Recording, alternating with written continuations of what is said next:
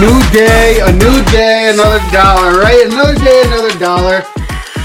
Woosah, woosah, woosah. This is the Riding the Bench Eagles podcast.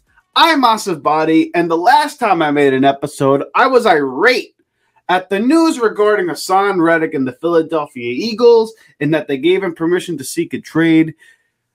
I was irate because I actually had a different plan for an episode, and then the news broke immediately as I was beginning to record, so I gave my raw reaction, my raw emotional take on the situation, and now I've had time to sit back and relax on it, contemplate it, and ultimately now I understand the move by the organization, as we have a lot of contracts that are due coming up, especially next year for 2025.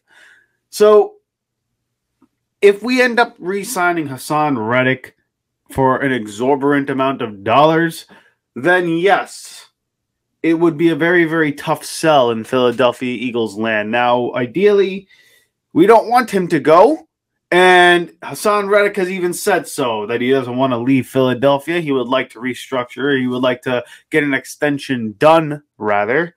And we'll see how it goes. Howie Roseman has done some pretty remarkable things when it comes to the salary cap and making money appear. So we shall see with Haason Reddick. But that is not what today's episode is about. We're going to go forward and talk about free agency just a little bit, okay? Now, I know the free agency period hasn't started, and a lot of the contracts and a lot of the players who are going to come back, who have been re-signed, all those things that get into, the complexities of the offseason hasn't necessarily happened yet.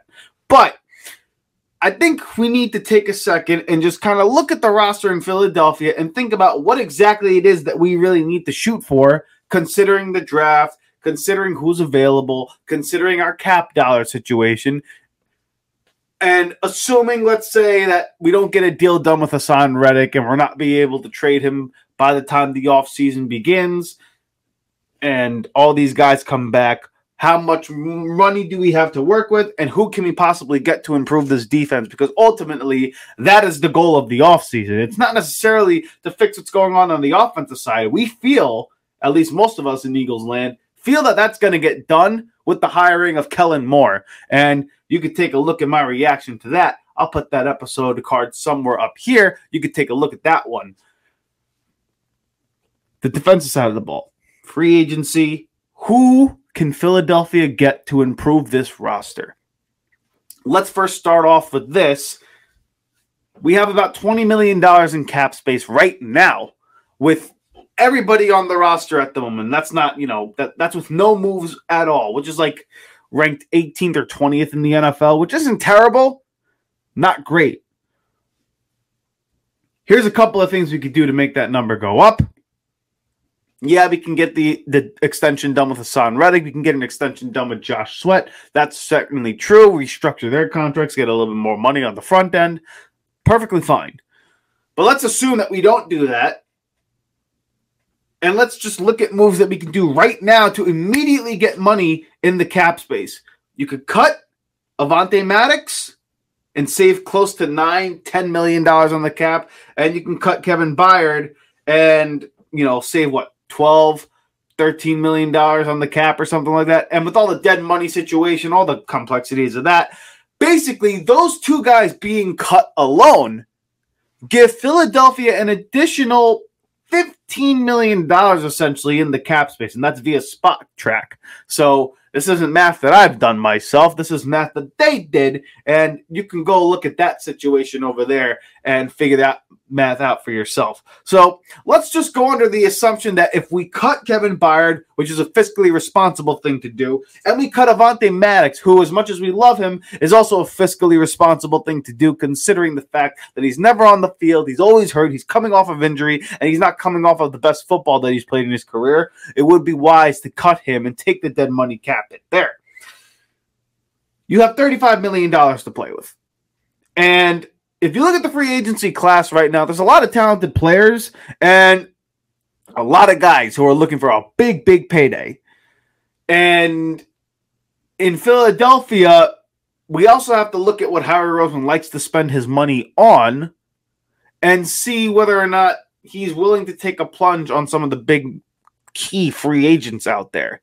Guys like a Patrick Queen who would be ideal in Philadelphia, but he plays linebacker, and we all know Howie Roseman isn't necessarily a guy to spend big money at the linebacker position, because a guy like Patrick Queen, for example, again, via Spock Track, he is projected potentially to have a market value of close to $19 million? And that's because he is an elite linebacker. He hasn't missed a game. He's an elite tackler, really good in cover. Like he is a quality linebacker in the NFL, and he's due for a big payday. And is Philadelphia in position to go ahead and get a guy like Patrick Queen? We have the cap space for it for sure, but is he really worth $19 million? To be honest with you, I say no. I don't think so. And to be honest with you, a guy like Patrick Queen, maybe he would want to go to a place like Seattle where he could reunite with Mike Macdonald over there, who got the head coaching position in Seattle, bring a new face to the defense, be the leader of that unit, because I don't think Bobby Wagner is in Seattle right now. I don't know what they're going to do on the defensive side of the ball. They're having a new regime there. Patrick Queen can go in there and be a fresh face here. So let's cross him off the list. And let's look at some of the value plays that Howie Roseman can potentially go after in free agency at linebacker. And the guy that a lot of people in Philadelphia are talking about is Andrew Van Ginkel, who played with Miami last year under the Vic Fangio system. And last year he made, $2.5 million and had really, really good production at that position. He played some pretty damn good football. And he's a guy that, again, is familiar with the system. He could fill a need, who low value, high reward, just like Howie Roseman likes to go after. And he's a guy who's an egoless player. And if we bring him in, I can guarantee you he's not going to cost a lot of money. Maybe at the most $5-10 million per year. At most, maybe even $7 million. Let's go with the happy medium there. Let's just say he costs $7 million per. That's pretty damn good value for a guy who's been in this system before, who would fulfill a need at linebacker and can come in immediately make an impact. And, if we decide to trade Hassan Reddick, could be a guy that could take place for him and get good value out of him. Now, it would always be a step down from Hassan Reddick.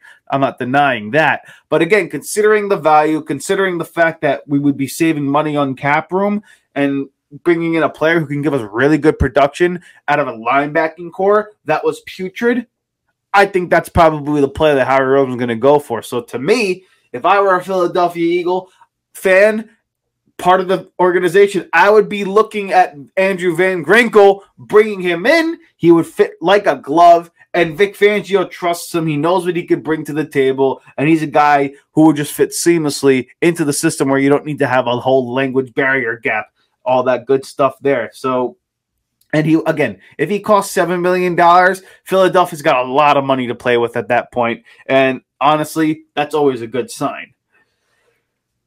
The last guy that I think Philadelphia should look at, and it's a name that I don't know if, I'm sure some Eagle channels have been talking about him, but he's a safety from Baltimore in Geno Stone.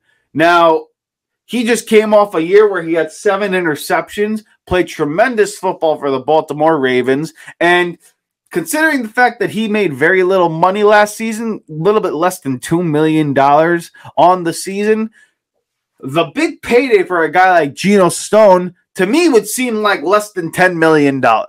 And if I'm the Philadelphia Eagles and I'm looking at that, I'm thinking to myself, hey, I could bring in a guy like Geno Stone, who's a ball hawk, who's a hard-hitting safety, came from a culture in Baltimore where that's tough, so you got toughness on the back end now.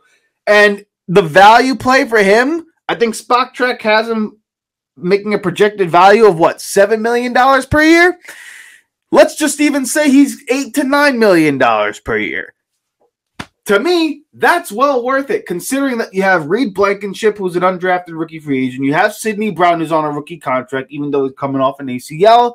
You have Justin Evans, who, again, you saw the money that we spent on the back end in Philadelphia in regards to the safety position. Howie Roseman didn't necessarily break the bank in terms of getting guys like that. So a guy like Geno Stone, who is a low value, quality player, comes from an organization that brings on toughness, that has a great culture, and has played in big games before, to me, would be a really, really welcome addition on the back end of Philadelphia, especially considering Reed Blankenship's not necessarily known as the greatest coverage guy. You have Darius Slay still, and you still have raw prospects in Kelee Ringo and Eli Ricks there, and then we also know James Bradberry, that bum, he's still on the roster, and I doubt anybody would trade for James Bradberry.